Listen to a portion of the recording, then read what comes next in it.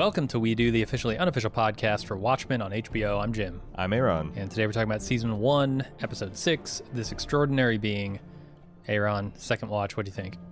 I really liked it. I had a couple of things that I thought were weird and strange, even above and beyond Watchmen standards. On the Instant Talk podcast, I mentioned how I thought it was odd that in a show that has not sensationalized the sensational stuff that black people have gone through in this country, like, the Wall Street attack, the Black Wall Street attack, rather.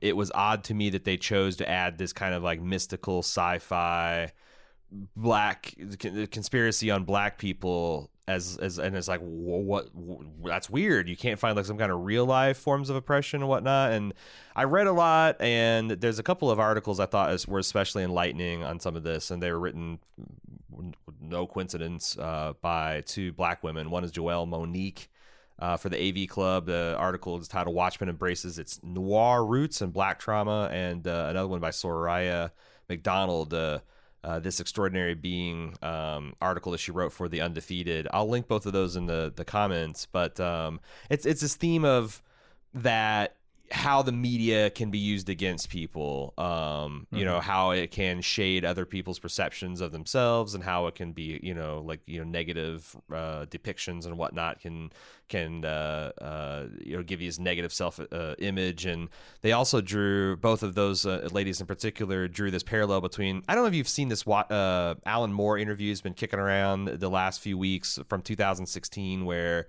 he, as Alan Moore frequently does, took to this interview to kind of shit on his previous works and adaptations thereof. And he mentioned that people didn't, he's bemoaning the fact that like adults are so fixated on comic books. Mm-hmm. Because, in his mind, there's like this like vast, insidious kind of racist history of comic books. And he mentioned that like in his mind, the first superhero movie was Birth of a Nation.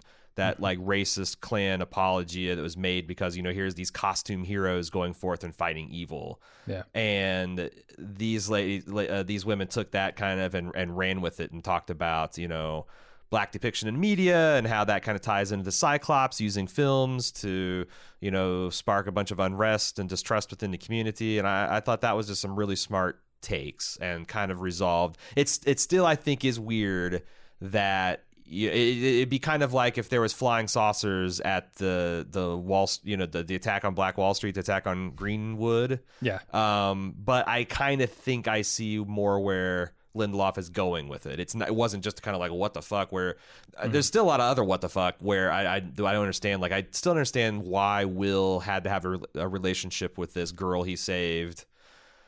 Why, how that tied, like what the nature of their relationship was, and that stuff that is strange, but shit, real life gets weird sometimes. Yeah, stranger things have happened. Yeah. There's a series about it on Netflix, Upside Down and Psychic Kids. It's crazy. I think this episode also feels maybe the most like a comic book of any of the episodes yet. Really? I don't know why. I'm trying to think why. Maybe because it's an origin story. Watchmen has this noir vibe to it, and I think like the black and white filter on this thing and sort of the period setting and everything made me like put me in that headspace throughout the episode. And also like a lot of the transitions are very like old movie, but also comic book panel-y type things. Yeah. So I was really getting on second watch, a strong comic book vibe from this episode. I didn't think about that, but you're like one of the most iconic parts of any superhero series of anything really is their origin story. Yeah. And this is kind of like the second half of his origin story. The official podcast is just interesting this week because like a lot of the stuff they talk about is kind of things that we've figured out. Right. So they talked about a couple of things that I thought were interesting. Which one of them was Will Reeves. He mentioned that, Lindelof was talking about how obviously there's a lot of Superman inspiration, which we've talked about, his escaping this destroyed homeworld and as an infant, and he's phenomenally strong, and they activated around the same time, Superman and Will Reeves in 1939 or 38. But he also said that there's a lot of parallels to Batman, and the Batman is an example of like a two-stage hero ignition that like he was traumatized as a child by his family being murdered, and that left him with a lifelong quest for justice. But he never knew how quite to fight that fight until he was traumatized a second time as an adult. After he got his ass kicked on his first foray into crime fighting, and then he was scared by these bats, and he realized, I can use this fear against the same fear I feel against the criminal underworld. And here Will, obviously traumatized by what he saw in Greenwood, then when he becomes a cop and he gets lynched by his fellow officers, coming home and realizing he can use this rage and this anger inside of him to fight against his enemies. I thought that was a pretty insightful point. But yeah, makes a lot of sense. The other thing is Lindelof promised in his podcast that we were going to get answers to a few bullet points, which I thought was impressive. He said that we're going to definitely get answers to what's going on with Ozymandias and his prison. They will illuminate what Lady True's plan is and how the clock fits in and how Angela fits in the large. And like that's like everything. I mean, that's a lot of that. That's if yeah. Like if I was going to ask, what are the questions on the board that we need to know? He's promising answers by the finale, so I'm pretty excited. Right? You have to. I mean, this is planned as a one shot season. Yeah. If you don't answer any of those three major questions, you don't have a complete show. Yeah. So. Yeah, like you him promising this is like the asshole. easiest promise ever. Sure. Right? It's like me promising that one way or another, I'm going to go to sleep tonight. Yeah. Or one way or another, I will not live forever. Like, is that a promise I can't keep? It would be hilarious if you died in traffic because you would simultaneously never sleep again, always be sleeping again, and also not be immortal. It's like... Oh, is this a tricky answer by him? Is he going to answer by not answering somehow? No, he's going to answer by having his Tesla drive him into traffic, and because they're still shooting it. You never use summon when you're in the vehicle. Come on, it breaks the logic. It doesn't know what to do. Yeah. But yeah, I thought that was pretty. I feel good. I feel good about relaxing, kind of enjoying this because in Lindelof's mind, he thinks he's answered it. And also the other thing that's super interesting about Lindelof is he's like one of the few people that cops that like, oh yeah, I read everything. Like I can't help it. Like he calls himself a recap culture junkie.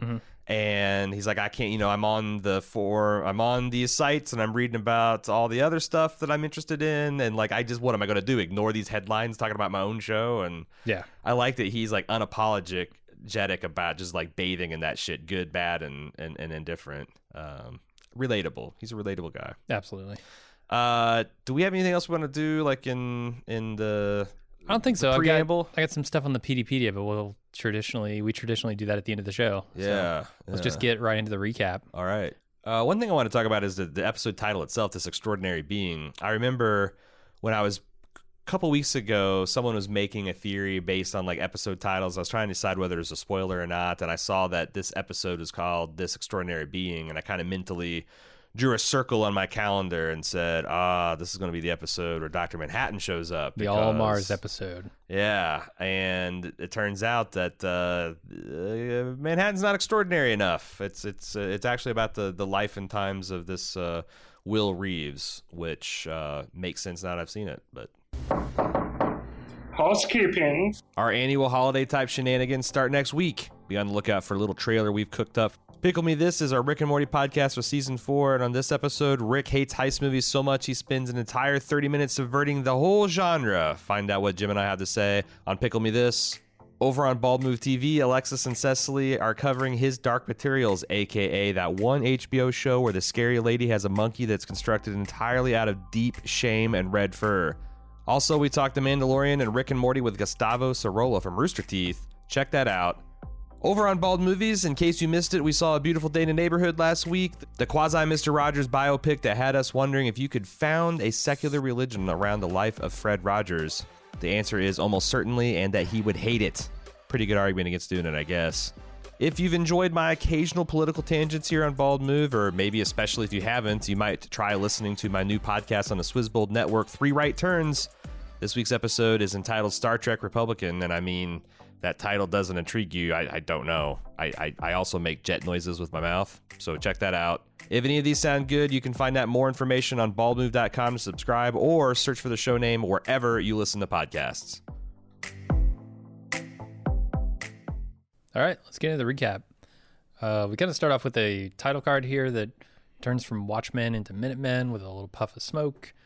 And then we go right into the American Hero story where 2 FBI agents are talking with Hooded Justice.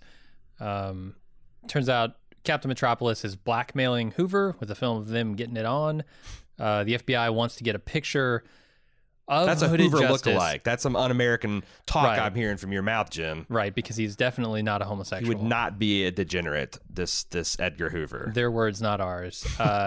Yeah, so the FBI, it's a weird play here. They want Hooded Justice to voluntarily give them a picture of himself that they can use to blackmail him into getting the tape from Captain Metropolis. Mm-hmm. So they can destroy it, put it in a file for later, whatever they do with those tapes. Yeah. It's a strange play asking the blackmail victim to give you the blackmail material. Yeah, I think it's more of like so I didn't get that they were going to force Captain Metropolis into giving his. It's more of like a mutual assured destruction. Like, surely you won't want this to get out about you, the fact that you're a homosexual. So give us a picture of your face, and then we'll have assurance that you're never going to like run your mouth or something. Did they actually say that they were going to use that to force Captain Metropolis into? You mean Hooded Justice? I'm very confused here. So I thought what you said was that they were going to take Hooded Justice picture to force Captain Metropolis into giving up his insurance against Hoover, which is a film of them having sex. No, they're taking Hooded Justice's picture to force Hooded Justice, under threat of releasing his photo, I assume, and revealing his secret identity, to go get the tape from Captain Metropolis. Oh, so he's just going to That's go what and I'm beat Captain Metropolis up for his tape, and it'll be the only tape in existence? I mean, Because I assume so, yeah. you can't ever make a duplicate of tape in Harder to make a duplicate back then. 1950 fucking whatever it Yeah. was. I just didn't interpret that way. I thought it was just more of like, hey, we want to make sure since you got some on us, we got some on you, kind of thing. Yeah. To kind of save the FBI used to keep files on like all kinds of people. Hoover's a nut job. I've seen Not I've because he seen liked to wear Leo's. women's clothing and he might have been gay. He's just a nut job. He's a paranoid freak. Yeah. So So Hooded Justice does take off his hood, but then he kills the only 2 people who've seen him. it reveals a very handsome Cheyenne Jackson, which, as I mentioned on an Instant Take podcast, made me very happy as an American Horror Story fan, because this is the culmination of the. Would you say it's a Ryan Murphy love fest? I mean, to me, this cements it as a love fest. Like, Cheyenne Jackson wouldn't like be on something that's shitting all over Murphy. This is just like, this is the kind of shit that Murphy would do if he lived in this universe instead of the one he does. Yeah. It's interesting to me that we start this episode off with this sort of salacious scene about sex stuff, right? Yeah, the sex stuff. With the classic routine bad cop, sex cop. Yeah. Like, you've seen it in all the noirs. Bad cop, worse cop. Right. But it frames sort of Hooded Justice as like this deviant sexual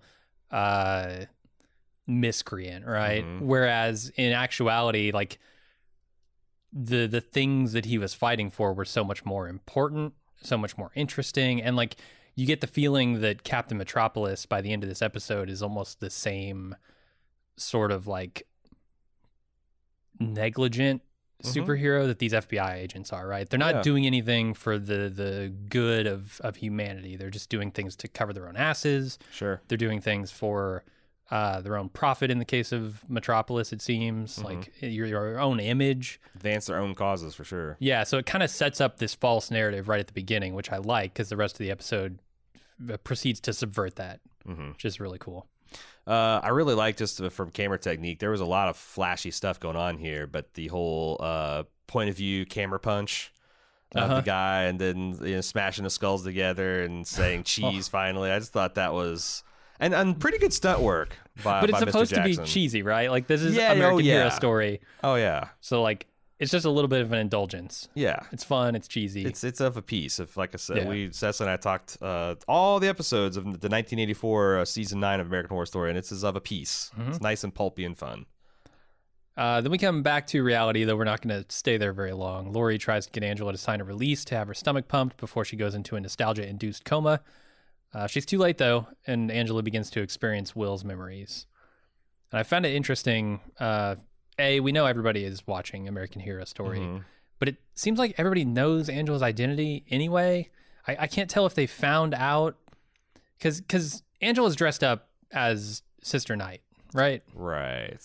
And when you go to the precinct, everybody's asking how Angela is. Yes. So, like, yes, they're supposed to keep their shit on when they're in the precinct, but also everybody knows everybody's identities.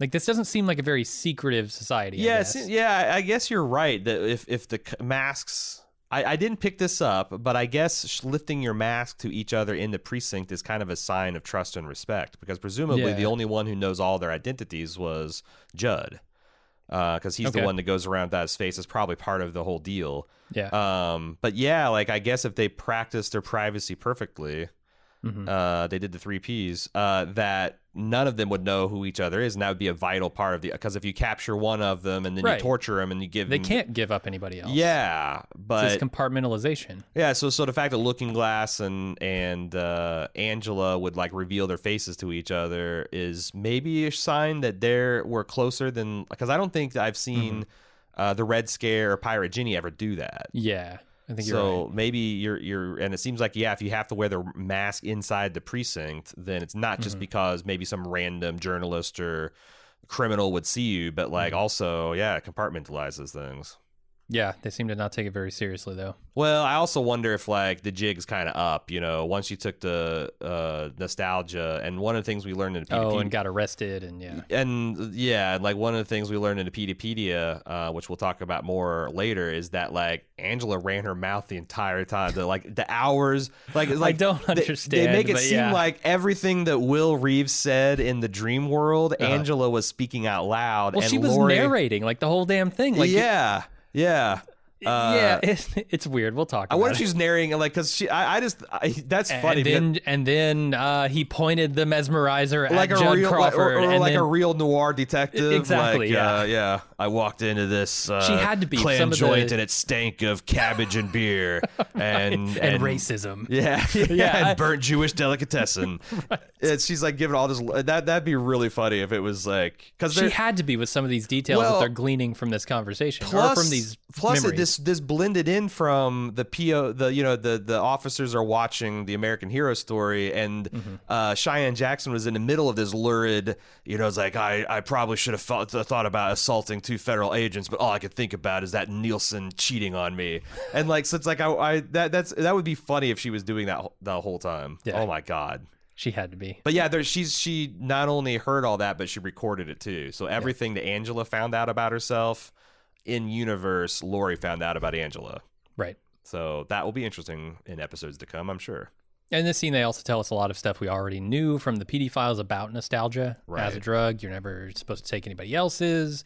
There's such a thing as overdosing, all this kind of stuff. I think that's perfect, because it informs people's speculation and gets people's juices and flowing for the episode, and then they confirm it right away for the people, like most of the sane world that doesn't go around reading HBO's fan fiction about its fake universe, Yeah, they very much are keeping the people reading the PDpedia one step ahead of the show. Yeah. Just basically giving us a preview for what's going to happen next week. But it's tough, because I've seen where that stuff is completely irrelevant to a show, and I've seen where that stuff gives too much away. And like, this is like, whoever's doing it, I wonder if this is actually out of the writer's room. Like, this doesn't feel like shit that they just trusted to some PR guy to just like, hey, come up with some colorful Lindelof background. says in the podcast this week. Oh, did he? Okay. That it's absolutely them writing it. Okay.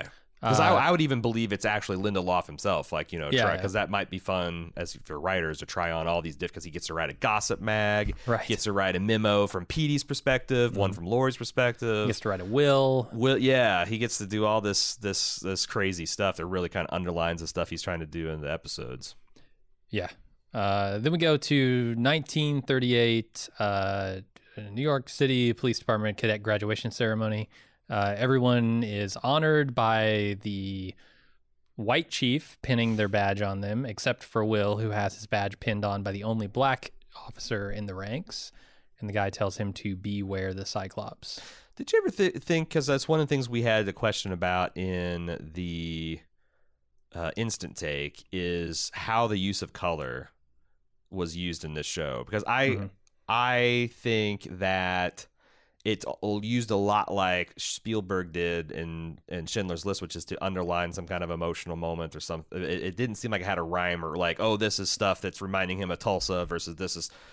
I don't know. Did you crack the code or feel like you had a better handle on it? I mean, I came away from the second viewing still thinking it reminded him of Tulsa. Why was he the only? I mean, why was he the only colored officer that was also depicted in color, though? Because I didn't notice that. That's more of him just like isolating his isolation, like drawing attention to like literally he's the only black officer until you see the other black officers. Which I don't know if you noticed this, but this Samuel Battle. Not only did he have a badass name, but he's actually real life New York City's first black police officer. Yeah, so I read. Yeah, so that was cool. Continuing honoring people like Bass Reeves and Samuel Battle. He's got an awesome name too. They all do, like Bass Reeves, Samuel Battle. What the fuck? Like that's a name you can be proud of. Yeah, that's like one of the alter egos of He-Man's retinue. Samuel Battle. Okay. He turns into the ass ripper or something. I don't know. Wow. Okay. What is this, American Hero Story? All right. Yeah, you know what? My mental image was like grabbing like an ass and ripping someone in half like a phone book, but it's also unfortunate that I chose that knowing that Will is bisexual or gay and really gives it to Captain Metropolis, rather. So, I apologize. I was going for the ripping in half the phone book. You were because that's acceptable. You were trying to conjure goatsy images, like literally destruction of a man, not sexually. Right. So right. Okay, let's please move on. Not that there's anything wrong with sexually destroying another man. We're gonna move on now. Okay. Will takes his wife to a jazz club, a wholesome, non-ass ripping jazz club. No one's ass is being ripped in this classy establishment. Absolutely not. He thinks that she's worried about his safety and his racial integrity after joining the police force, but she's really more worried about how angry he is and what he's going to get up to with this badge and the stick they just gave him. He denies that he's angry, but the flashbacks seem to say otherwise. The I'm not angry. What have I got to be angry about? The classic kissing cousin of what do I got to be depressed about? That's not how my feelings denial work, tells man. me I have nothing to be angry about. Right. Yeah, he's clearly seething. He just doesn't know how to express it. Mm-hmm. Yeah, and he's like, what have I got to be depressed about? And it's telling that he's like that, all that stuff happened a long time ago. I don't want to have to live in the past. And she's like, well, that's why you're so damn angry. Yeah. Because you don't. Like, no one does. Like, you want to just go forward and be like, it's a one-time thing. But, unfortunately, as he's going to get shoved in his face again and again and again, even without the whole bullshit of the Cyclops, like, it is some bullshit that this white chief is giving out, like, pinning medals on people's chests and being like, hey, and he just skips the black guy because can't touch the black. I mean, without the grand super sci-fi clan scheme, it's still fucking super in your face racist, and would be tough for him to deal with. It's impossible to deal with, it turns out. Yeah. He deals with it just in an interesting way. So moving on, Will's patrolling the streets when he sees a man burn a Jewish deli. This guy's name is Fred, by the way. I'm gonna be important later. It's not George Remus, because that's how I referred to him in all of my notes. Because this is Glenn Fleshler, who famously portrayed George Remus in Boardwalk Empire. Had a very great. I didn't know his real name. I looked it up because he's also the Yellow King, True Detective, True Detective, and he did really good work as the Chechnyan, I think, gangster in Barry season 1. Like, he just keeps kind of like he does something interesting and different with everyone. Those three performances are completely different, and now he's got the racist Jewish deli firebomber under his belt. Yeah. He burns this deli. Will arrests him and hauls him into the station, where the man puts his white word against Will's black one, and the other cops. They say, we'll take it from here, and they throw up this symbol that we'll see throughout the episode. Flicking booger gesture.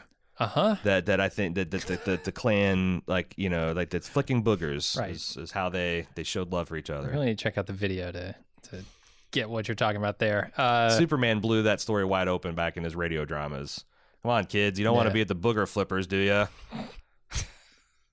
They're meant for kids. Afterward, Will goes to a newsstand where he's shoulder checked by the same guy he just arrested, and he asks the station desk clerk what the hell happened, and he's told, just go home, let it be. We are a racist police department here. They don't say that, but... And I'm not racist, but what do you want me to do? Something about it? I mean, Right. Come on. Let's just get along, guy. The newsstand guy here is clearly reading Action Comics #1, which if you know anything about comic books at all, you probably know this is the first appearance of Superman. And they kind of talk about Superman as a character, and obviously that ties into like a lot of the stuff we've seen on the show. The scene with Lady True, sure. Will Reeves' history. What do you think the significance of the newspaper guy talking in German was? Because I thought that was interesting, and I feel like there's something there about like maybe he struck up a friendship with this guy, and because there's one of the big theories was that Hood of Justice was a German strongman. And it had like a German accent, and you wonder like if you take everything that Hollis Mason, what the hell was the Night Owl's name? Hollis, whatever his name was, the Night Owl one. If you take everything he said at face value, then you got a lot of questions like, you know, what was with the German accent? What's with this? I wonder if this is like Lindelof's kind of like winking explanation for it, or if there's some other kind of like social commentary he's making about immigrants and being attracted to these stories of heroes. And I mean, we know clearly that he was misled in his tales of Hood of Justice, right? Because he assumed that he was a white guy. We know that not to be true now. So yeah, I don't know how much we can take seriously what he said about Hood of Justice. Sure. The other thing, I think you might have brought this up in the instant take, but I feel like it warrants a little more discussion, is how fucking stupid do these people think Will and everyone else around them who's not supposed to know that they're part of the KKK are? Because when you flash this symbol, like let's say during this podcast you just started flashing a random symbol, like in my view. No, not that one. No, let's try a different one. How about this one? All right. I don't know what that means, let's say. But wouldn't my first question be, what does that mean? Sure. Why did you just do that? What's the context for that? But that's because... And they must have to hundreds of times of a day have to answer this question. What does that mean? Why did you just do that? What is that? Well, I think you're right, but I think it's a part of like, you know, the Klansmen are probably not as clever as they think they are, and two, like the idea that like this secret society that could actually survive without the tacit support of the white establishment. Like, you know, like they're relying on guys like this desk jockey to be like, oh yeah, I see that and I know what it is, but fuck me if I'm going to get involved with the Klan or the Cyclops or whatever, because like nothing good can happen to that. Like maybe, you know, if I want to be charitable, maybe 9 out of 10 police officers feel like that's a bunch of bullshit and they don't want to be associated with it. But if they're all intimidated by the one, then, you know, there's like this there's this, I read this quote about something about living. I thought peer pressure worked the other way. Well, where I the mean, majority force the minority into their own behaviors. Yeah, but it's like what you tolerate. It's like, you know, what do you have if you have a Nazi drinking with 5 of his friends at a table? You got 6 Nazis. That's like one of you should have 6 non-Nazis. You should have, or you should have 5 non-Nazis to tell this other Nazi to get the fuck out of here. But like that's not how this shit kind of like. Again, the only way, because it's not clever, it's not particularly well hidden. The only way it survives is by the tacit support of the majority. And I think that's what they're playing with here. Because yeah, you're right. It is a bunch of silly shit. I mean, it's so obvious. Like, yeah. I don't know. Anyway, let's move on to sometime later. Will is walking alone when a few cops roll up and ask him to join them for a beer. He declines, but the cops grab him later in an alley and beat the shit out of him and then drag him out to a tree where they hang him. They cut him down just before he passes out and tell him stay out of white folks' business, or next time they won't cut him down. Then he walks home, stopping to save a couple who are being beaten in an alley. And when he gets home, he confesses to his wife that he is in fact angry. Yeah, I like that. He's like, okay, I'm angry. Yeah. You know, has his, you know, his Can't knuckles, his anymore. face, his blood. Yeah. I just beat the shit out of a bunch of people in an alley. I also really like minimalist superhero costumes. Like I really liked, you know, Peter Parker. There's always an iteration where he's just got like long johns that he's marked the spider on. Like, you know, season 1 Daredevil, the Blind Justice look. Yep. This guy, wearing civilian clothes with just this hood and noose around is kind of fucking metal. It's like a scarecrow. Yeah, it's look. spooky. Like that's the thing is like one of the things I saw going around a lot this week is people like. It's kind of obvious in retrospect, this idea that you'd have this black superhero pretending to be a white man in a mask, and like if you think about it in that terms, like his costume just instantly comes together, and like otherwise it's like what the fuck is this guy? He's got this thing, and he's like he's a hangman, like he's like the hangman's justice, but also why has he got the noose around his neck, and why are his wrists bound? And it's this one of the world's greatest retcons of all time. Almost to the point where like I wish Alan Moore wasn't such a tool and he would actually watch this and give his opinion, because like it would be kind of interesting to see if that was something he always kind of noodled with, the idea that this was I don't think in a million years that was the case, but holy shit, like yeah, this and there's a lot of people saying that like every time they read The Watchmen now, it's going to be with this in mind, because it's just such a fantastic idea to reframe Hooded Justice this way. Yeah, I think so. But yeah, these scenes are super effective. Oh yeah.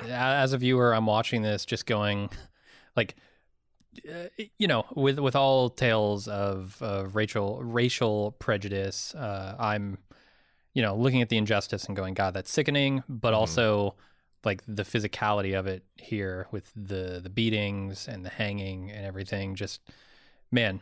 Extremely engaging scenes that really put me in the position of Will. Yeah, and this isn't just some dude on the street. This is a police officer. Yeah.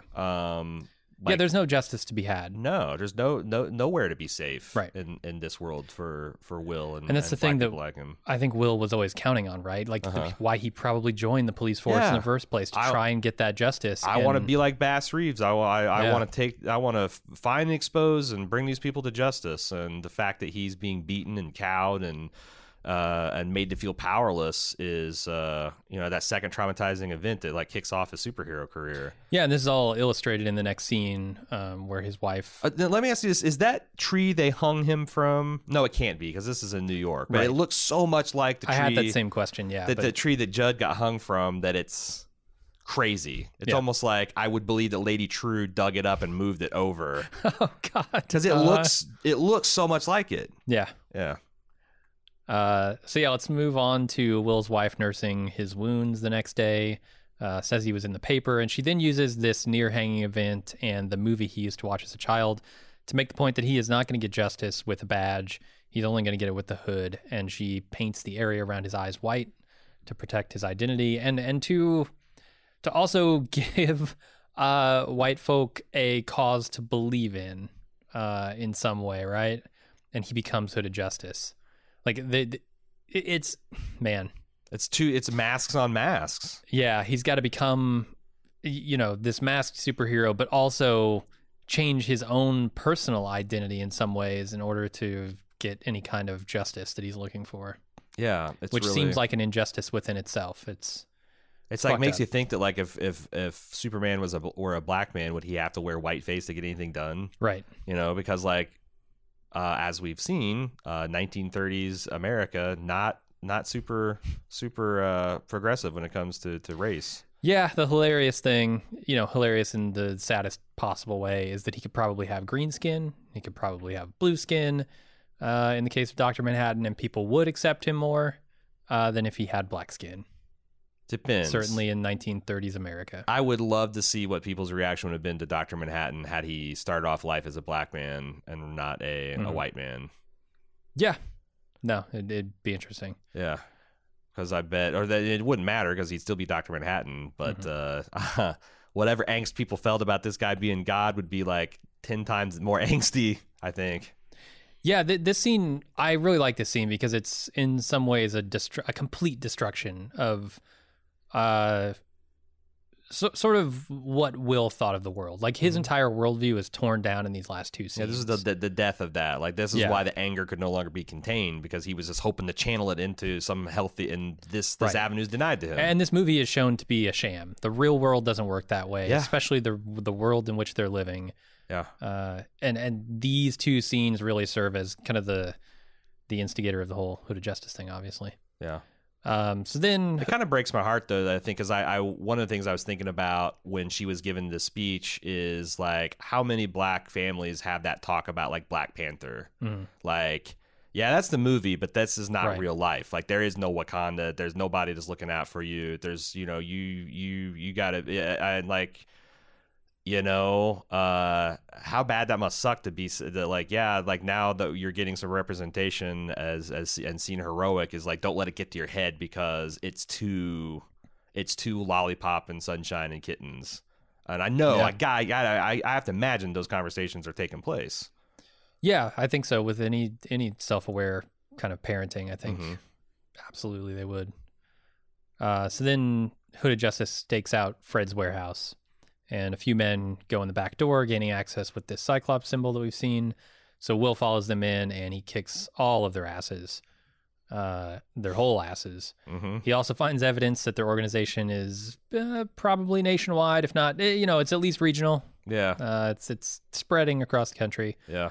He's chased out of this general store by Fred with a shotgun, jumping through a window to escape, and we kind of freeze there, and I'll talk about the rest of it later. And what a brilliant way to reframe like Petey's obsession with the historical accuracy of the Minutemen, because like I think like he praised that like initial scene of where it's like fictional on many different levels. You know, the fact that it's, you know, obviously he's a black man, but he was not there to stop a crime or a robbery. He was there to expose this like vast, insidious conspiracy. Yeah. And there's some comeuppance a little bit for PD and the PDpedia. Yeah. Around that, where he says basically like he didn't have the historical knowledge that he thought he had. What's up with the lettuce?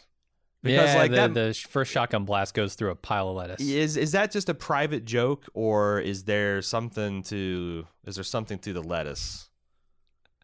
Some powerful lettuce clan. A symbol of racism? I don't know. I don't know. I've been eating it for years. Yeah. I should probably know if it's true. I know. Well, I mean, like I've been that's the thing. So like don't drink the Kool-Aid, don't eat the lettuce. Yeah, no, it's a weird thing that the online fascists are doing nowadays. Is they like keep claiming different random symbols, like the OK symbol, or if you pose with a glass of white milk, or if you do that with your fingers crossed, or if you do that with your dick in a rutabaga. Like eventually, it's like it's so ridiculous that like it collapses under its own weight. And I think that's actually happening now. Like just like when Superman started talking about the Klan and treating him serious as an enemy, it's just like, well, this is just fucking ridiculous. Yeah. Like, I don't give a shit whether the OK symbol is a racist symbol or not. Like, you know, why you have your dick in a rutabaga, man? Like, who are you? Who are you even doing this for now? Like, owning the libs? Like, what the fuck? Yeah, and I mean, it has to. It's something that if it's gonna have that meaning, it has to catch on in a larger context. Yeah. Or in the larger culture.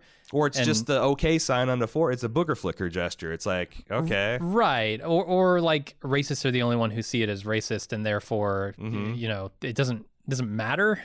Like, it doesn't mean that. But I think that's the utility, that like you can use it unironically, and then someone calls you on it. Oh, I'm just, you know, that's just the internet joke. Where if someone's like, aha, I see you, brother, then it's like, you know, exchange booger flicks and you're on your way. Like, it's incredibly useful in that capacity. And maybe lettuce, maybe romaine lettuce. It's been the racist lettuce. I think we've all been thinking it. We've all been suspecting for a long time. Yeah, you know, iceberg, stand-up lettuce, this romaine shit. Every time they recall it, I'm just like, why did they recall this? Why did they really? Fascist lettuce. I'm not E. coli. No, no. How much E. coli you think there is? It's a lot less than there is racism. I can tell you that much. Adolf Hitler engineered romaine lettuce to spread salmonella to the masses. Mind control lettuce. Yeah. Yeah. Speaking of mind control, in this scene, we see a couple of things. Not just that the Cyclops stuff is spreading, but also there's this book called Mesmerism for the Masses that he picks up, and that will, you know, come into play significantly later. I also liked, in addition to all the commentary, that it has a lot of visual stuff, like, you know, he punched someone through the lookout, like, you know, the fake one punched the camera, and then there's a lot of the same moves with tables and chairs from the cold open was stuff that the real Hooded Justice did in this scene. I thought it was interesting the way they're kind of remixing real history with fake history, keeping in mind it's all kind of fake history. Yeah, it's I like what they're doing with that. I really like the choreography. Oh, yeah. These fight scenes are really good. Really cool. Really good. The one that gets me is when this Klans member's got him in a headlock, and he just does this backwards body slam right on the guy's head. Yeah, yeah. They don't like actually show the impact, but you feel it. Some good stuff there. Then we move on to kind of a break in the action. Angela/Will is still frozen in this through the window freeze frame. It's the Zack Snyder shot. Yeah, and Lori and Cal show up through this haze of memories to try and pull Angela out of the effects of nostalgia. They've given her a shot of adrenaline, and they're trying to read her this prepared statement, but it doesn't really work. She's sucked back into the memories. I love how they're trying to, like, their faces are like pulsing with color, like it's trying to resolve the reality, but she's just... Her heart's probably beating at 130 BPMs. And but she's got way too many of Grandpa's memories chugging their way through the bloodstream, and it's not all the adrenaline in the world, Lori. No. It's gonna end this trip. Her heart's going to explode before that happens. And then Nelson Gardner shows up at Will's house. We're back in the memories now. And he's got this thinly veiled offer to have Hooded Justice join a new team that Captain Metropolis is forming called the Minutemen. This is sort of the origin story of the original Minutemen from the comic. And he lures them into the deal by vaguely promising that the Minutemen will go after the Cyclops. No one is fooled by this subterfuge at all. In fact, when the jig is like halfway up, Will's wife just bursts out laughing because it's all so thinly veiled. It's all so obvious. Right. And she calls, Nelson Gardner on him being Captain Metropolis. It's really good. I see you flicking boogers. Yeah. You can't. This is some thinly veiled shit.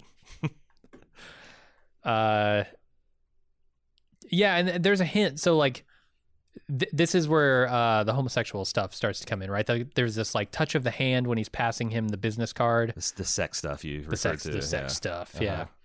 Turns out he does use the hood for sex stuff. The guy's not totally wrong. But his wife, I think, takes note of it, right?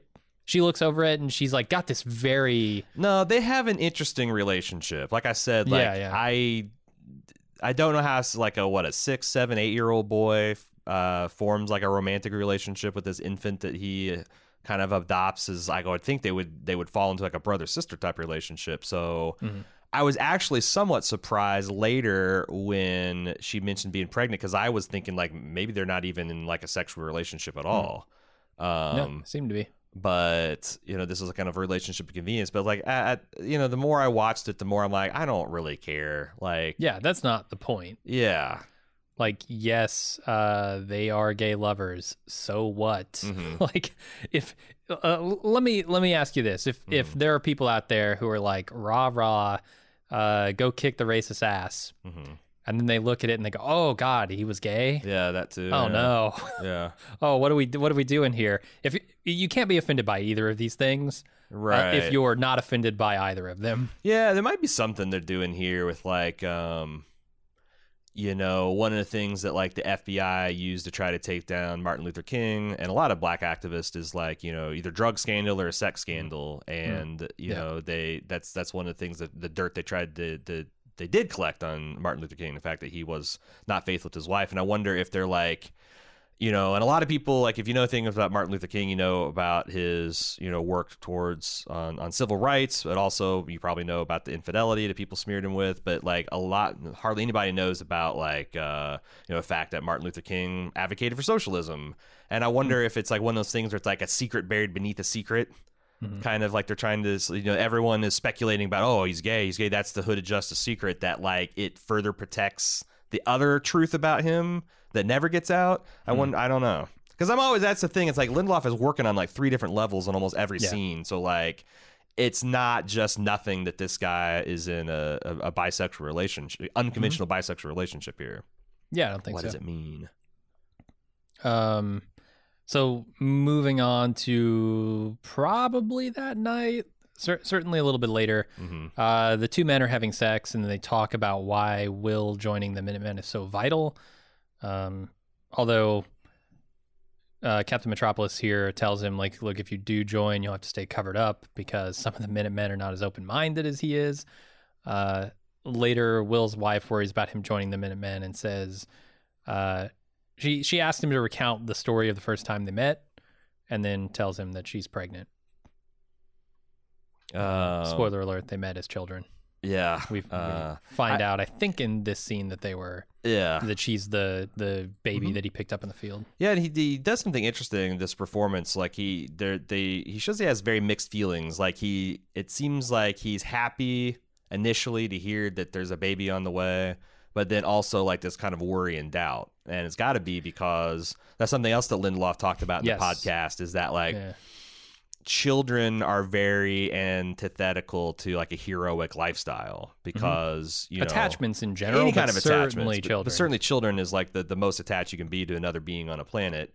And that like there's a reason a lot of superheroes don't have children, and they don't get married for that matter. And I definitely think you can kind of see that. Yeah, it's played that way. It's so that Joelle Monique on the AV Club. I talked about her in the beginning of the podcast, but she had a really interesting take on this scene when she said to Captain Metropolis, saying, you know, well, you have to cover up around everybody because the other heroes aren't as tolerant as me. She explains that this is coded language for like, I'm not racist, but my friends hate you. And she goes into talk about similar phrases like, well, you're not black, or well, you're a credit to your race, or you're so articulate. And you're not black. That's an insult, right? Yeah. And she mentioned that these are negotiations most black Americans manage internally when entering conversations with white individuals, particularly those with power. How am I being used? Does my appearance here hurt my community? Are the words being said to me genuine? Can these promises be kept? Should I leave this opportunity on the table and attempt to forge my own way? And it's like, all those things were not obvious to me, but like I thought she helped me appreciate. It's like, you know, what a minefield it must be, like when a white person like takes a shine to you, like, hey, how can I help you? Like that's even when it's not meant to be, that's fucking loaded language.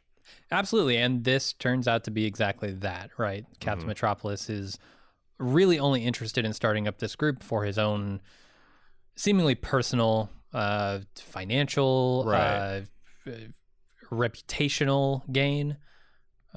He doesn't have any interest in pursuing the goals of Hooded Justice. Yeah, he's co-opting and appropriating this black man's cultural innovation, dressing up in a hood and beating the shit out of people for his own, to later popularize and profit off of it.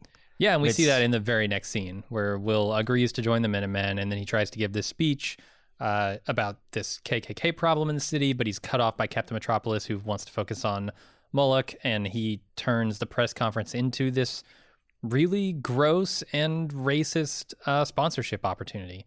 If you look at the National Bank poster that he unveils here, which Angela, we saw her like in episode 2 kind of like wrinkle her nose at when she saw it. Right. Interesting. Yeah, like it it makes me wonder if Captain Metropolis is not on board with your goals and you have a mind control machine. Why are you not using it? Maybe he did. And it just didn't work? No, I mean, well, you read that letter, that will that Captain Metro leaves, and you work backwards from the principle that, like, you know, maybe that wasn't like a Saul on the road to Damascus kind of light flashing moment. Maybe that was, or if it was a light flashing, maybe it's a movie light flashing. Like, I don't know. There's you could read that as saying like that's not a genuine conversion. That's Will using his camera technology to turn Captain Metropolis, and then if he did in 1971, like that's an awful long time to wait to accomplish your goal if you have the mesmerizer in the 30s. Or does early mesmerizer 40s. work after one exposure though? Because I feel like that this was something that like they were working on the community over time. As it's not like the first time they did it, like bam, this Capitol Theater. But I don't know. We don't ever see Judd exposed to it other than this one time. So I would assume it works on the first time. Yeah, you're right. The technology, it's not like you have to be built up to it. But clearly it's modified tech too, right? Probably with Lady True's help. It's been flashlighted. Oh yeah, maybe they've flashlight perfected it. Yeah, right. Miniaturized a little bit. Yeah. Although not all that much. Yeah, you would think it could be miniaturized a little more than this huge. It looks like it takes 8 D-cell batteries. Well, if they had Manhattan batteries widely available, but they're but they're short supply. Yeah, the KKK's got them all. Yeah, the racists have dominated the lipo market in this dystopia. It does just seem weird to me that the Minutemen would go on for years and years and years, not, promoting the causes of hooded justice when he's got mind control gear. Yeah. Anyway, and also like what. There's a lot of like yada yada after, like what. I think we know enough about Will to see why he was disillusioned with the hero stuff and why he retired and kind of left in disgust. But also, Will doesn't seem like the type of guy who would abandon his crusade for justice that easily. So there is these memories are the things that Will wanted Angela to know.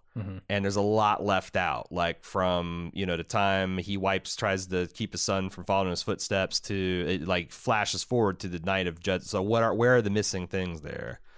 There's still a lot missing. Yeah, we didn't see exactly when he hung it up. What was the straw that broke the camel's back? Was it a gradual process? What was he doing? Like we have little bits and pieces in his pedia file of like the fact he was running a movie projector.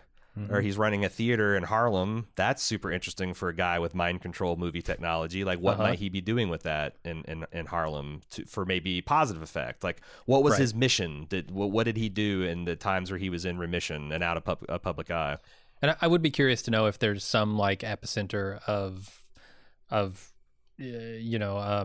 civil rights brewing in 75 in Harlem. I didn't do the historical research. Because you've always heard of the Harlem Renaissance, but that took place like in the 20s. It was kind of the New York version of the Black Wall Street going on in Tulsa. And I didn't see any like corresponding thing in like 60s or 70s, but I did as much research as you can do in a day and a half between the episode aired. So forgive me if I got that wrong. The other thing that this mind control tech kind of throws into question, which we're not even at that scene yet. It's the next one, but let's talk about it.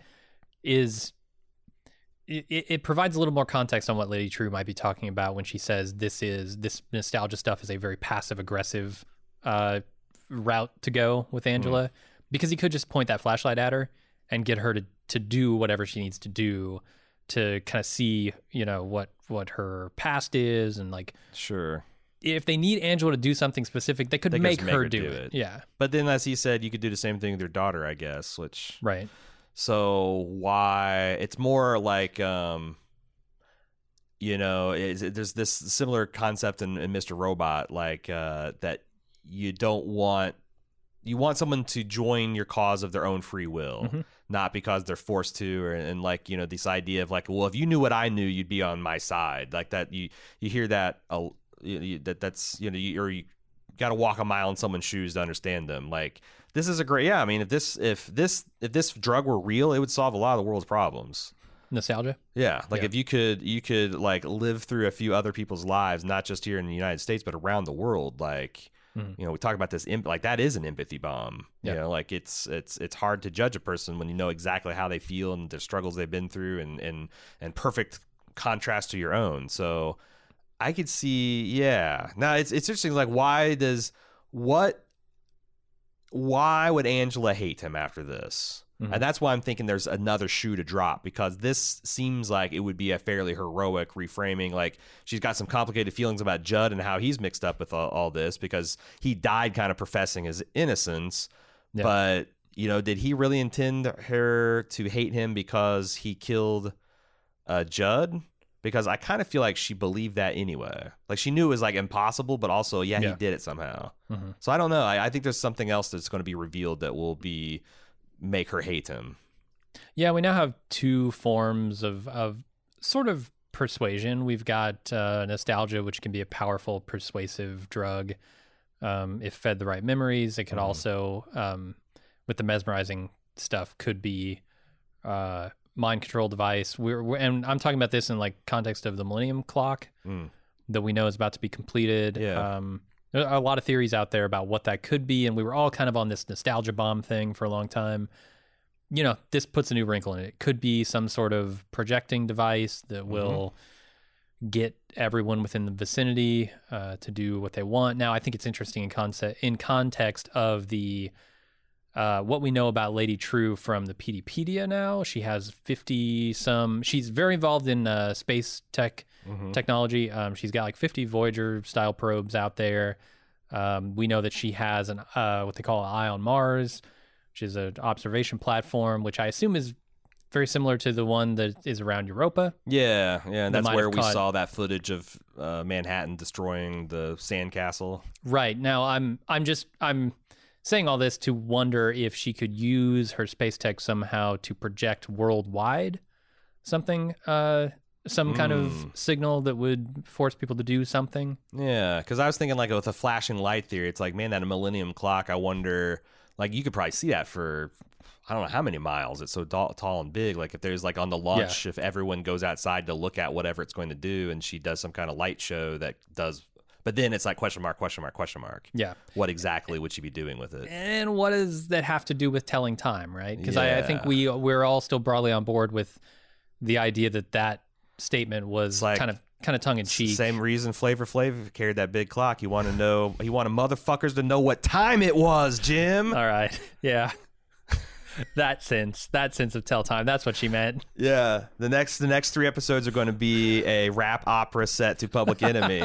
Man, bring it on. I want that now. I have to see it. There'll be a 3,000-foot tall Flavor Flav with the Millennium Clock around his neck. Yeah. Yeah. Okay. Let's, I guess, talk about the mind control scene, because we've talked all about it but haven't recapped it. A few years pass as their child is born and grows into a boy. Probably like 6 to 8 years old. Yeah. Say he's Kevin McAllister's age. And the important thing is you see him like looking at his dad putting on like this is not a hidden identity to your family, which like seems like a liability when that kid goes off to school. But he's enthralled with his father and what he's doing here. The same way Will was with his father and seeing that kind of that and with Bass Reeves. Yes, that he was like, wanted to put on his father's uniform. Yeah, absolutely. Riot breaks out at a black theater, and Will is sent in to deal with it. He asks a woman what happened, and she said some lights started flickering, and she felt compelled to hurt someone. Will tries to report that the Klan is using mind control to turn the black community against itself to Captain Metropolis. Was this black lady a psychic, and she like this was a psychic blast? Because like it wasn't clear to me what the fuck she did. Like, what was the actual, like the streets shit's flipped over in the streets, things are sparking, it looked like a bomb goes off, and like... I think they just all started attacking each other. Oh. Because that later on in the episode... They did say it's like a riot, right? So it's everyone spontaneous turned on each other. Okay, because like... and people the central, ripped chairs out. And... Like the central, like the lady sitting there and crying made it feel like she was at the epicenter, and I'm like, well, maybe she's like latent psychic power, and... But like, okay, it makes... What you're it's what like you a said Jean makes Grey more sort sense. of thing, yeah. So Captain Metropolis thinks this is ridiculous. But then Fred shows up. And Will puts a bullet in his head, then goes inside his warehouse and kills every Klan member he can find. He burns the bodies and the warehouse, but not before swiping a mesmerizer for himself. And yeah, this is a scene where we kind of see, exactly why the riot broke out. They're recording a mesmerizing track that's about just like, attacking. It's delivered to a black audience and it's talking about it, turning towards each other, never attack a white person. Right. Pretty gross shit. Yeah, it's I think classic divide and conquer strategy, but also it allows them it affords the racist white community a sort of PR win. Like they can point to this and say, sure. Look at this. These people are terrible, when in fact they've manufactured this whole damn thing from the beginning. Yeah, and that's the thing is like I think that's a real line. That's the thing that bothered me is like that's a line that you can clearly draw through history, and I don't think it's really stopped to our day. And it felt weird to frame that as like a technological conspiracy rather than a like a supervillain plot rather than like a systemic kind of effort, systemic and decentralized effort, but. They have a good point that like a lot of a lot of that has spread traditionally is through media portrayals and going back to the birth of the nation, going back to, you know, how up until very recently minorities have been portrayed in media as like, you know, mostly like gangsters and thugs and so like I get what they're trying to do. It's still weird to me, and it wouldn't also surprise me if there's another reveal that maybe draws us into a little bit sharper focus, but I think I appreciate what they're doing with what they're doing. Yeah. When Will gets home, his son is dressed up in his Hooded Justice uniform.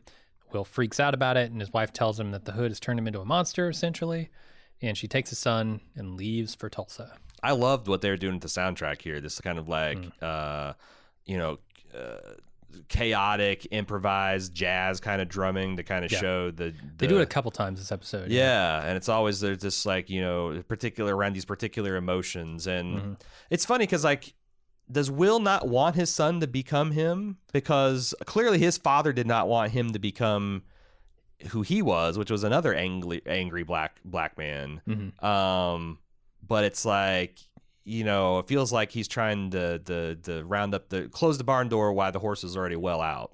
Yeah, absolutely. And I think this ties in with, you know, the idea of legacy that Lindelof et al. Are going for. Yeah. This stuff, you know, permeates the boundaries of the generations, whether you want it to or not. And, you know, whether you think that's a physical transference via chemicals in a mother's womb or something, or if you think it's just a cultural one, I think this episode does a lot to sort of illustrate that. And it worked for me. Then we transition to the night of Judd's death, modern day again. Old Will uses a flashlight-sized version of the mesmerizer to mind control Judd into hanging himself. Then Angela is pulled out of these memories by Will's wife. Yeah, I don't. That's sort of. I mean, like this. I think you're right, but I'm also wondering. It's like she's talking to her, but also maybe to Will. Yeah, and like that's where the missing pieces are. Like, who is she talking to? I think you're supposed to understand she's talking to maybe Angela. But how would Will know that? Yeah. If they never reconciled, and it seems like from a lot of the information we had that they didn't. Like, this is one of the central mysteries. Like, who is that lady to Angela? Who is that lady to Will? Right. And this is one of the things I think he wants her to realize eventually. But why? Yeah. To what end? And then she finds herself in a bed at Lady True's house. And I think that they probably just essentially used dialysis on Angela to pull these chemicals out of her system. Yeah, something. It looks like the device is filtering blood. Yeah. Perhaps. Yeah. So no, I don't think, like we speculated on the instant take, that maybe all these are suppression chemicals and they somehow were injecting her with something that blocked the nostalgia, and maybe that's what doing to her daughter. And I wonder if that's... Could be, but it looks like dialysis to me. Yeah, could that explain the gap in history, why that like, you know, she was having the chemicals removed, so like she didn't get all the memories processed? Because there is like a fairly big gap in history between the mid 50s and 2019. Like that entire with a flash of old mysterious black lady thrown in there as a bridge. Right. I think we need to remember. So yes, as she's coming out of it, I think that's definitely the case. Like, there were more memories that she could have had access to, but we have to remember, like, these are memories specifically chosen by Will. Well, not only that, but Lady True's working for Will, so like, why would she, like, whatever she saw was, and she was intended to see, no more or no less, because like, you know, but I unless they're somehow not working together anymore, but they are. Yeah, they've got to be. Yeah.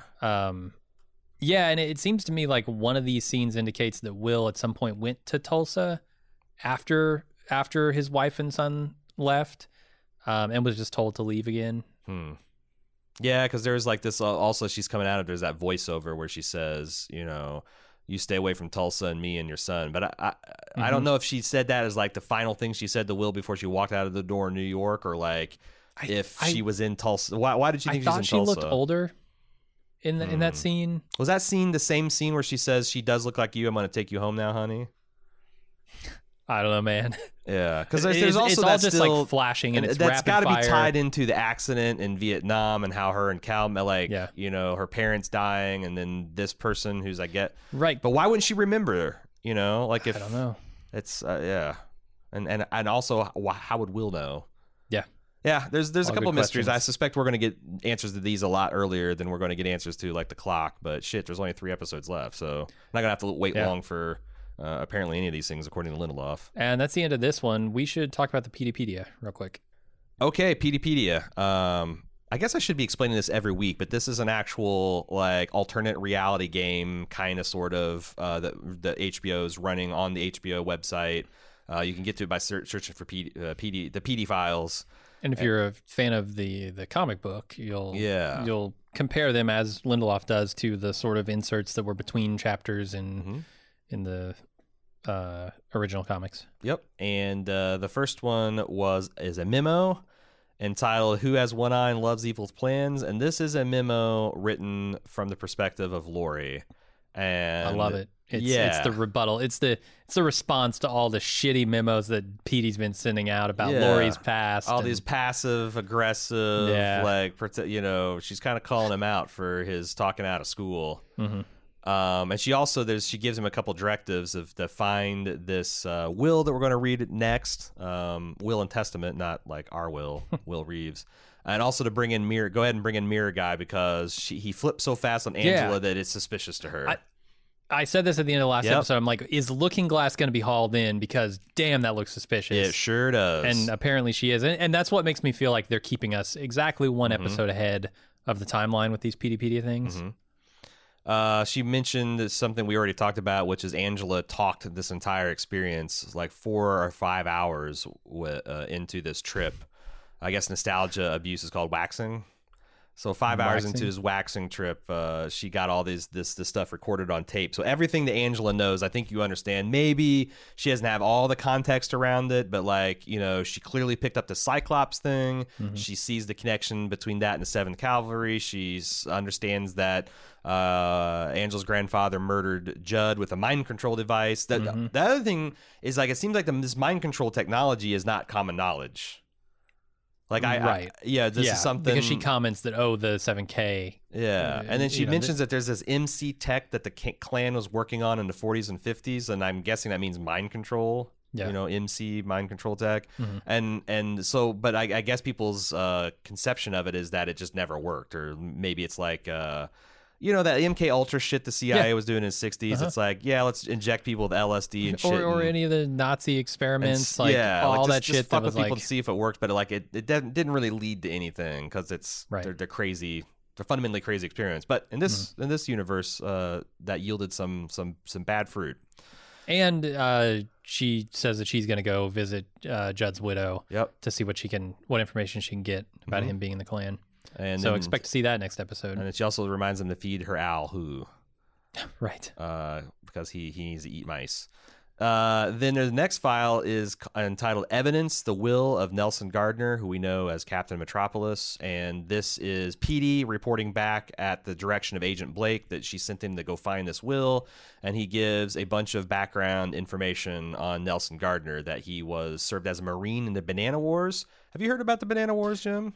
No. This is like where the term Banana Republic comes from. To the point where I thought it was fake, because it's such a stupid name. Yeah, it is. And it's a really stupid war, but there's a period in the 30s starting in 1900 where the United States started flexing its muscle in the tropics, the Caribbean, the Bahamas, Central South America, and they would take over and install friendly regimes so that fruit companies could successfully exploit these countries for their tropical fruit exports, chiefly bananas. Okay. And Nelson apparently served under his Major General Smedley Butler, and I looked him up. That is the opposite of a badass name. That is no Samuel Battle. No, we need a Smithy Warface or something to equal that. But he wrote a book in 1935, which is kind of 5 years after all this died down, called War is a Racket. This is one of the chief heroes of the Banana Wars, whereupon he denounced the role that he had played in the wars, described himself as a high-class muscle for big business, for Wall Street, and for bankers, a racketeer, a gangster for capitalism. So there's a guy regretting his involvement in some Banana Wars, which is on theme for Gardner. Also shows that this will was presented to Will Reeves at his place of employment in the 1970s, a movie theater in Harlem. Yeah. Which, as we've mentioned, is interesting. That Nelson Gardner died coming home from protesting the repeal of the 22nd Amendment, which, if you don't know, is the amendment that codified that presidents can only serve for 2 terms, no longer. We know his protest did not work. Yeah, it did not. And crucially, he was ejected from his vehicle in this accident, decapitated, his head never found, and his will directed that his remains be thoroughly destroyed. Yeah. So a lot of people are picking up on the fact that maybe he didn't die here, that he faked his death for some unknown reason. But the long shot of the will is that he left everything to Will Reeves. They haven't spoken since 1955. He hasn't even heard from Will since he sent a sternly written letter rejecting affiliation with the Crime Busters back in 1966. And he says if Will doesn't take the physical inheritance, which includes a lot of Minutemen memorabilia and copyrights and other stuff, to donate that to the Southern Poverty Law Center.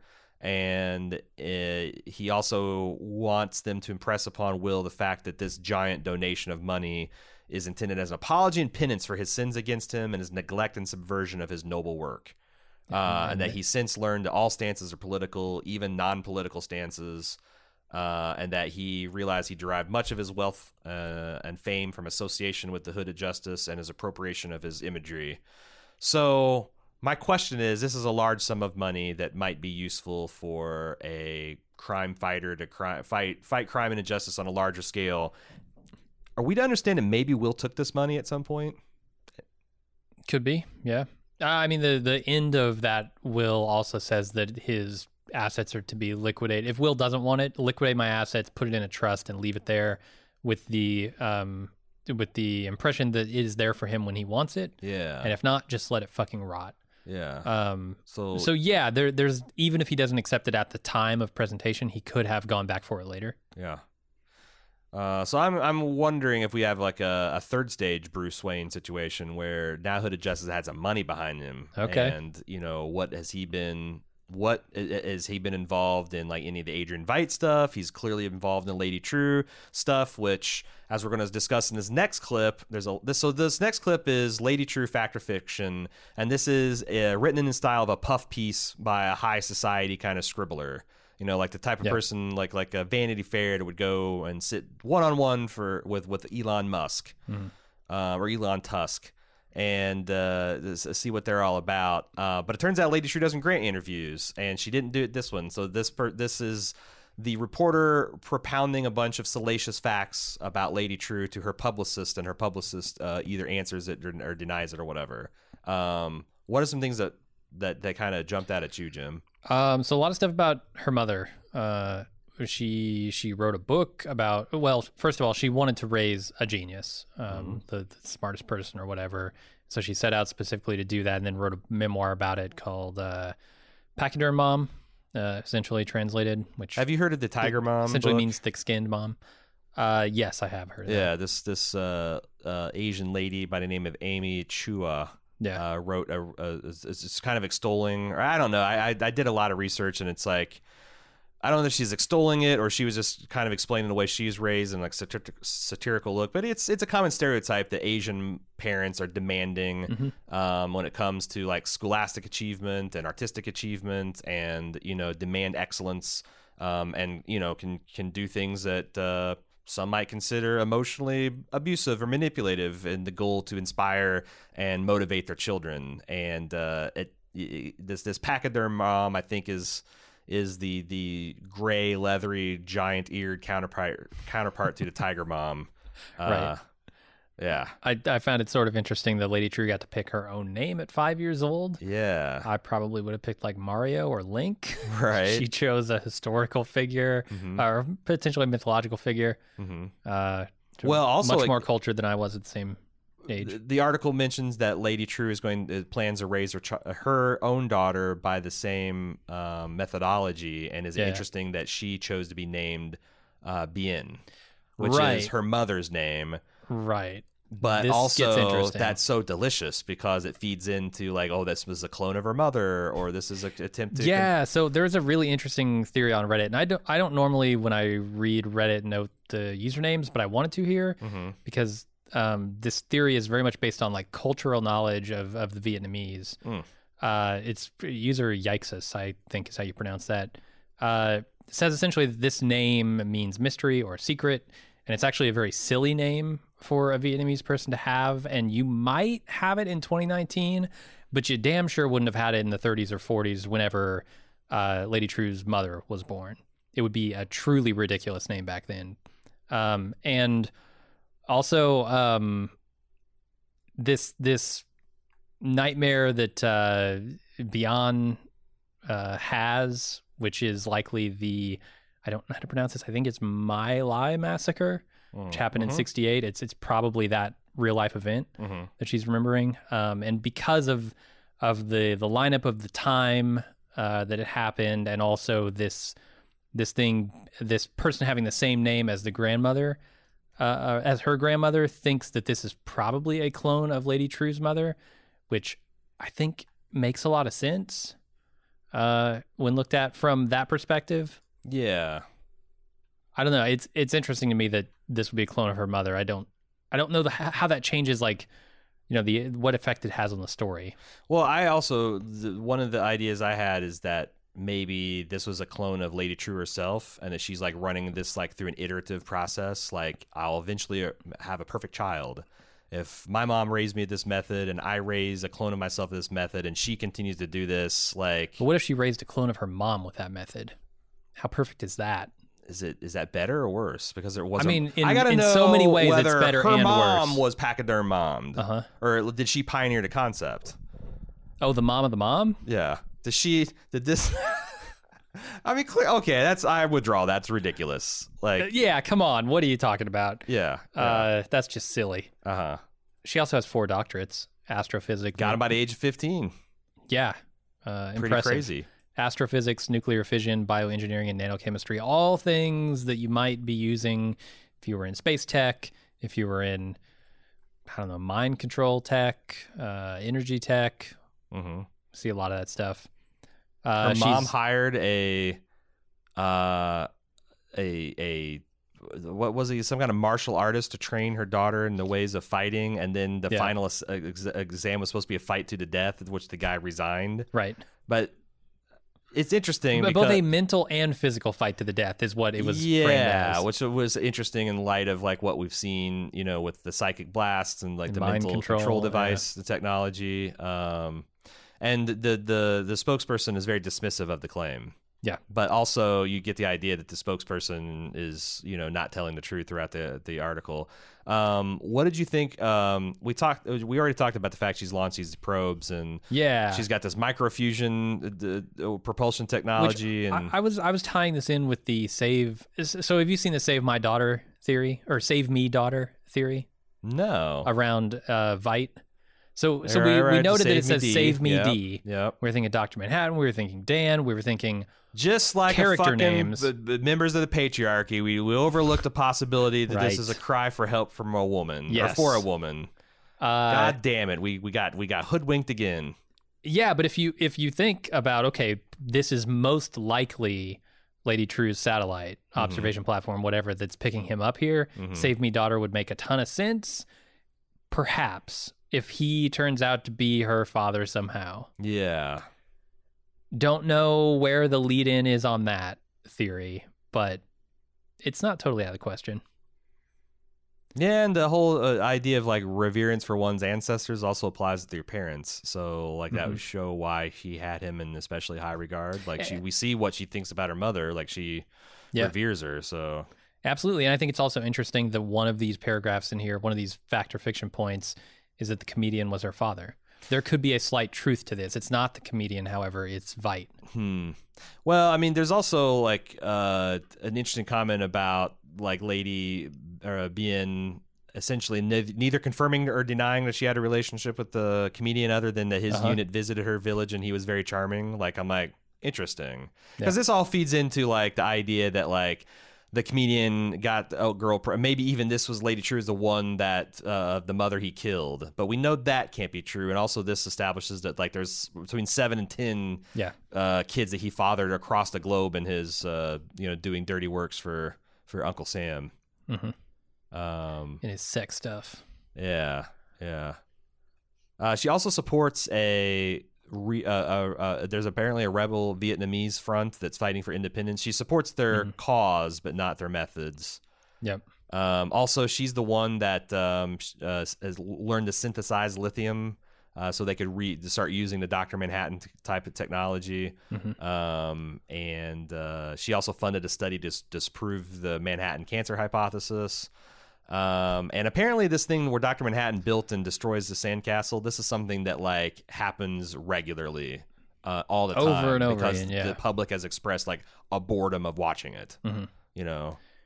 Yeah, it's interesting. There's also this item, Millennium Clock, actually a time machine, which I think is like a little poke at the audience, but also I thought it was cute. There's a reference here that they say Axon. They say Axon In, which I had to look up because I had no fucking idea what they're talking about. Apparently, this is a radio play from a David Lynch film called Inland Empire, made in 2006, which cast includes Laura Dern, who just comes up in the Bald Move lore constantly now.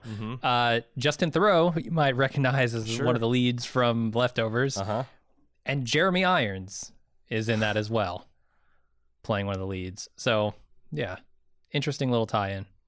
Very interesting. And then the plot from my very short reading on Wikipedia is that the film follows this is a quote from Wikipedia. The film follows the fragmented and nightmarish events surrounding a Hollywood actress, Laura Dern, who begins to take on the personality of a character she plays in a film, which is, I guess, interesting in the context of Masks on Masks. Like where does that character end and the other one begin? I don't know. That's all I could really glean from it without going and watching what I'm sure is a true atrocity of a David Lynch film. Yeah, as they all are. I know how you feel about David, our man David Lynch. I'm curious because the way Lindelof answered because he asked a question about Lady True and this relationship with Will and Angela, and he implied that maybe that would be cleared up in this next episode. He said he said that's like next episode, and then when the guy was asking him other questions, he kept on saying finale.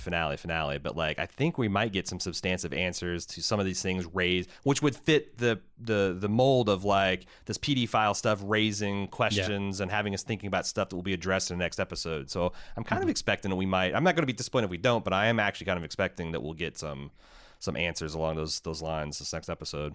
Yeah. Shall we get the feedback? Let's do it.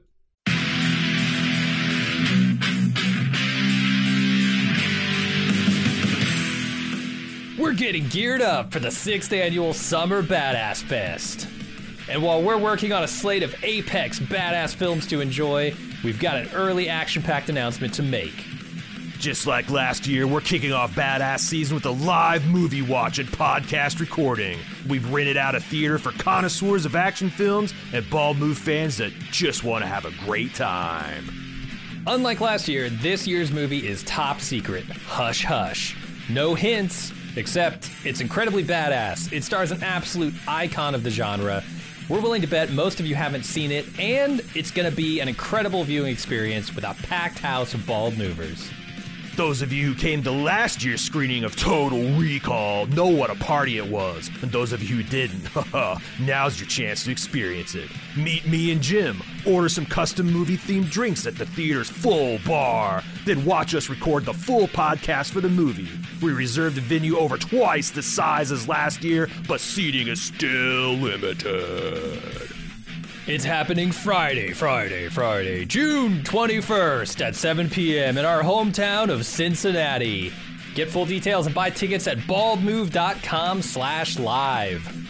Cincinnati's actually a pretty great city to visit, and we've got lots of details for side adventures on our event page as well. The Reds are playing the Boston Red Sox in their fantastic Riverside Stadium.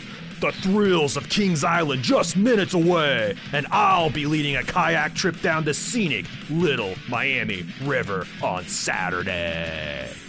Again, get full details and get your tickets now on our Badass Fest 6 page at baldmove.com/live.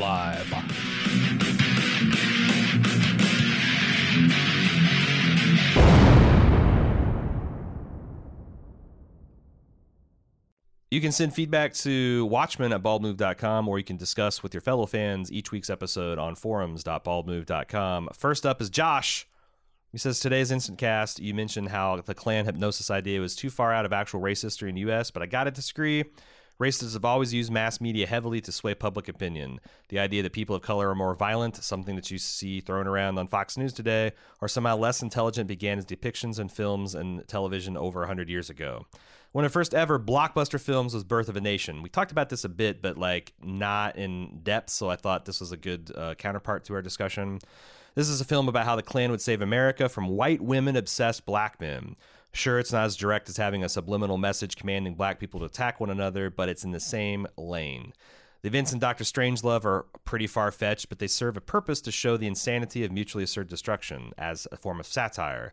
The way that media manipulation is portrayed in Watchmen is over the top, but the point is to make the connection crystal clear. The media, controlled by people with ill intent, have shaped the minds and attitudes of and about people of color.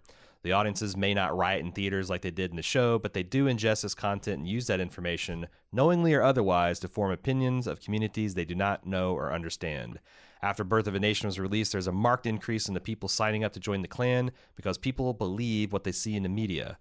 Take the American hero story we saw within the world of Watchmen. The entire history of hooded justice has been whitewashed, and his crusade against racism was co-opted and repackaged to sell banking by Captain Metropolis. The idea that advertising exists proves that people form opinions on things by their depiction in the media. It's why everyone's having such a great time drinking in the Bud Light Lime commercials, because no one's an addict in beer commercials. Now, Will using it on Jed, maybe a bit much for me, but I think the point was to show how the message can be hijacked and used against those who have traditionally wielded it. But I'll admit I'm stretching a bit to fit in this into the metaphor. Not that much. Yeah. Not that much. Like I said, it would not surprise me to learn that there's a little bit of fibs being told in these final memories, and I don't know. Like I felt very strong on Sunday that there would be another reveal that it was actually the Judd, that Will remains and probably strong enough to best, especially if it has the element of surprise, Judd in single combat. But I'm warming up to the idea that this is just a commentary on media. Yeah. And that was a really good breakdown for us there, Josh. Moving on to Matt. I enjoyed this episode for the most part, but there's a few things that were head scratchers to me. I wish they'd set up Will as more of a badass before he put on the hood. Also, Hooded Justice was supposed to be a big, burly, incredibly strong man. So where was that when the cops lynched him? The actor was fine in the role, but not physically what I think the role called for. I mean... it's like, so this is the classic Batman story. Like Batman, when he first went out to fight crime, got his ass kicked because he's just one dude. There was no mystique, there was no terror, there was no element of this theatrics as what Ra's al Ghul called it. And I think you're supposed to understand that, like, Will, maybe as big and strong as he is, he's just one dude. And against people with badges and guns, he is, that's a strong person's kryptonite. Mm-hmm. So, it worked for me. And I also think this guy actually had some beef on his frame. I was shocked to find out this was the kid that just 3 years ago played like this teenager in The Leftovers. So like maybe that's what it's like. The fact that this guy filled out and had a lot of beef on his frame sold it for me. But I don't know. Real life strong guys don't look like Arnold Schwarzenegger. They're more like like beefy and just kind of big all around than like lean and cut, Right. Matt continues, the scene where his wife flips out when he's washing the makeup off his son and he's wearing his father's costume. There would never be any context that a black parent or really any parent would be fine with a child that put a noose around his neck. And B, Will didn't shove his face under the faucet and scrub it with a Brillo pad. I just feel like the scene wasn't portrayed perhaps aggressively enough to warrant the wife's anger, telling him that he needs to go back to Oklahoma. Yeah, I think there's a lot of built-in history there. Yeah. This is like a final straw moment. Yeah. You're right. They didn't show us a lot of the build-up. But she's seen the build-up in other places in his life and where it goes. And, like, she's not going to wait around to say, this is step A of his anger cycle. And she's tapping out at the first sign.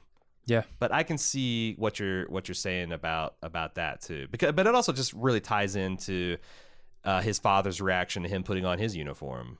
and expressing some mixed feelings that his son looked like he was going to follow in his footsteps, but for different reasons, you know.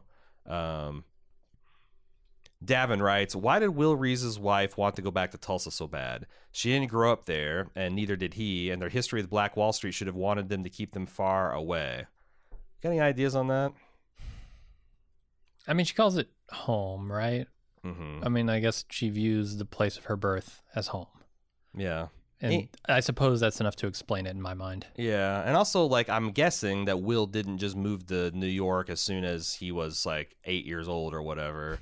That they might have settled down in an area nearby. There might have been some family. Like, did he know his parents' friends well enough to know their last names? Could they find family? Like, are you supposed to understand that Will got adopted and this his I can't remember Will's wife's name. Will's wife got adopted by a family in the same way that, like, Angela's adopted these slain officers' children. Like, there's a lot of we don't know enough yet. Right. But it's not hard for me to believe that they spent some time in Tulsa before going to New York for him to become a cop. Sonny, I love all the technology in the show and the different regulations, like some of the cell phone technology. My question is, what tech in our world do you guys think the government could be regulating, if any? Could be regulating? Yeah, like I'm not sure if that's because we would know about it. Could or should? They're trying to ask could or should. Oh. Well, I think it's implied that they're secretly regulating it somehow, which you can't do. You can hide a tech. You can't regulate it without us knowing. Well, I mean, if there's this is kind of like the Edward Snowden, NSA spying, the fact that they're running the systems that essentially process all of our emails and voicemails and. Is that? But I was thinking like maybe it's like more of a should than a could, and if that's the case, then I think. We're about to have a big battle on facial ID and Face ID systems. Oh yeah, yeah. You're right, because that's like the in game of privacy, which I think we'll lose that one. I think we're going to lose all the privacy. Tech, We're like my hope is that like we turn these tools both directions, so it's not just used against the powerless, but we can use it also to get transparency on the powerful, and maybe that'll be an overall good thing, but. Yeah, that and social media. I mean, that's the two things I think are going to be fights for our generation. Like we have. It's weird to like, but well, it's not weird. We have laws against like what you can say on TV. Like you can't just say toothpaste is going to cure cancer. You can't commit interstate mail fraud. There's a lot of things you can't do with communication devices, and social media is this wild west because they pretend to be like this thing where everyone's just connected together. We're not doing a responsibility for any of the stuff that goes on and. Yet we also see, moneyed influences kind of setting the conversations on those sites. So I mean, I think it's partially an enforcement problem. Like, how the fuck do you police the social internet? We haven't figured that out yet. And B, it's also this weird, this strange adaptation of like. Corporations are people in some senses, but they're not in others. And so when a corporation gets on television and spouts a whole bunch of bullshit, they can be held accountable for that. But when they do it on social media, where that's perceived as more like a personal kind of connection, right? They can get away with it somehow, right? But yeah, I think those two problems are going to be not completely solved, but worked on over the next few years. Hopefully. Because otherwise you'll end up with secret regulations like Sonny's fearing here. Yeah. Ian, I've really enjoyed the show and how it's paralleled the comic with major events. They seem to be telling the same story as the comic, but with completely new characters in a new time period. Each episode seems to have an event that's a direct callback to the comic that falls in line with the timeline of the comic. In the first episode, obviously, there's the death of Judd, which parallels the death of the comedian. The second episode, we get to see Veidt putting on the play. At the same time, we got the origin story of Dr. Manhattan in the comic. In the third episode, after the car falls out of the sky, we get a shot of Laurie looking up at the Mars, standing out distinctively in the sky, which is damn near identical to the comic panel of Dr. Manhattan doing the same thing before he goes to Mars in the comic. We also get a fake assassination attempt upon a man who's trying to orchestrate a major hoax. And the 5th episode comes with a similar point in the storyline where we get to see Rorschach's background in the comic as well. The newest episode plays with time and memories in a very similar fashion as to when John takes Lori to Mars and shows her how he perceives time. In both cases, it tells the person experiencing the memories something about where they came from as well. I'm sure there's many more examples, but it seems like a masterful bit of storytelling to tell a completely new story in a format of an existing one. Given all that, what do you think we can guess about the upcoming episodes? Maybe there'll be a prison break or a break out of some sort of institution. I mean, Ozzy's leading up to that, right? Oh yeah, Kinda. You're right. There's that. There's obviously a giant squid attack. The other thing missing is like a romance, an unlikely romance subplot. Yeah. And I wonder what that could be, because Angela's got the super hot boyfriend or husband that is often remarked upon by Lori, and like, is there going to be kind of like a sweet them coming together after all this? I don't know, because like, I wonder what he's going to say to her after she comes to, because we already know he's been kind of chafing from all these lies and all these half-truths that he's had, and now she's done this thing and put their lives in jeopardy and her own life in jeopardy. I wonder. Need to sit them down at LG's desk and have them give a frank conversation. Just Angela and Cal just talking things over with Lori listening in through the cactus. Through the cactophone. Yep. Any other ideas about where we might be heading? Nah, I didn't get to the end of the comic books, so I really only have the movie knowledge to go on. Right. Well, then Dr. Manhattan will attack in the final episode. I mean, a master obviously. plan, right? Like, or the unveiling of a master plan that's probably already been accomplished before the heroes get there. That kind of thing. Latrice. Is the affair with Captain Metropolis something from the comics and or movies? To me, it was startling and irrelevant to the plot, other than to show that Will picked the convenient wife. As always, thanks for your input. It was hinted. It was something that was like, it was always discussed in those in-universe clips of like the Night Owls memoirs, that they had a gay relationship, but it wasn't like an important part of the comics. It was just there for kind of the like rumor and innuendo and the salaciousness that would get something printed. So I'm not really sure why they chose that bit of the fiction to bring into it. Although I guess I could see if I'm a gay fan or a bisexual fan of The Watchmen and they revealed all that was just horse shit, like maybe that would feel like erasing the aspect of his character. So could be. Yeah. I don't know. Mad Max. At the very beginning of the episode, the show makes a point of having Lori explain to Angela how nostalgia works and how it's made. However, the final memory of Will with Judd at the hanging tree occurred just before Will called Angela, so there's no time to make a hanging tree nostalgia pill. That means the pill was likely made after Will was abducted and then taken back to Lady True's facility, which also means it was purposely put into Will's pill bottle and the pill bottle put back in Angela's glove compartment for Angela to find. What would be the point of making this memory pill and leaving for it for Angela? And how would Will know Angela would take the pills? Could it suggest that hanging tree memory was intentionally altered and is a false memory? Or is it just possible the showrunners/writers overlooked a plot hole surrounding the timing of the memory? I mean, it's not a problem for timing. We know Will was abducted right from with the pill bottle, and then the pill bottle appeared 24 hours later, and he's abducted by Lady True, who has all this technology. But the question is, why this memory? And I think it's pretty clear. Like, he wanted Angela to know without a doubt that he's the one that killed Judd, and that he knew Judd was a racist, and he knew like in a way that Angela didn't, how these people can operate and pretend like they're your friends and then betray behind their back. Right. So that's what I'm thinking. But it's like also like I'm also kind of half floated the idea that I think this memory is false somehow too. It is curious that this is the only memory in like a 50-year gap that he saw fit to fill her in on. So I don't have a lot of great ideas. What about you? No, I mean, the opportunity is certainly there for the switcheroo. She doesn't take any of these pills until after the pills have left her side and returned.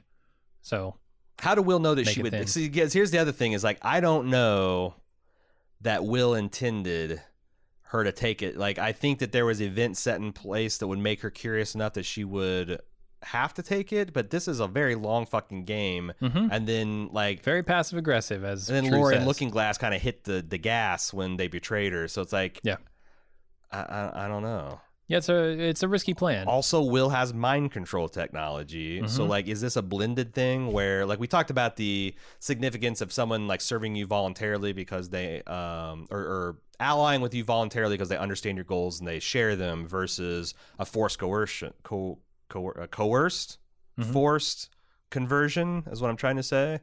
What if it's like a double reverse twist betrayal? Like, he uses a flashlight device to incept the idea that she needs to take the pills, so she takes the pills and thinks that she is sympathetic to her grandpa because she made these organic decisions herself. I could see them playing something along those lines. That, you Has know, Angela seen any flashing lights lately?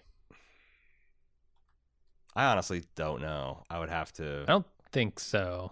But would you, like, she could have seen, like, a movie or some kind of projector. Oh, that's the one thing we didn't, the lead we buried in the Lady True article. I can't believe we almost forgot this. Lady True has bought everyone brand new state-of-the-art HD TV screens for everyone within an X amount of radius around the tower, right, to compensate them for the inconvenience her construction has caused. I mean, there's whatever the empathy, but that's it. That is what we now see the bomb and how it's going to work and its mechanism of action, but we don't know the payload. That's the thing. I think you're right. Yeah.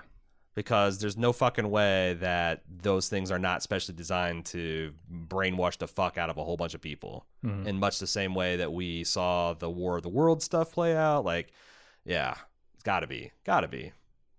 Anything else, or should we wrap this thing up? No, I think I'm ready to wrap it up. All right, we're going to send this into a space capsule and blast it off this destroyed world that is this podcast into next week's hopeful new era of the show, I guess. I don't know. I've lost my own metaphor.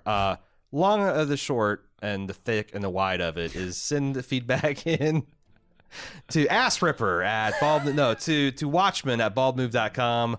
And we will consider it. You can also, of course, get in contact with your fellow fans, your fellow Watchmen and Watchwomen at forums.baldmove.com. Yeah, I don't want any emails coming into my personal address. Yeah? No, thank you.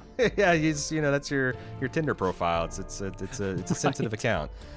So yeah, we're going to do that. We're going to come back on Sunday night, of course, with the Instant Talk and Instant Take podcasts, where we'll have our off-the-cuff conversation with y'all, and we'll be back next Tuesday for another full run of the next episode 7 of Watchmen. Only 3 left. Yeah. Answer soon.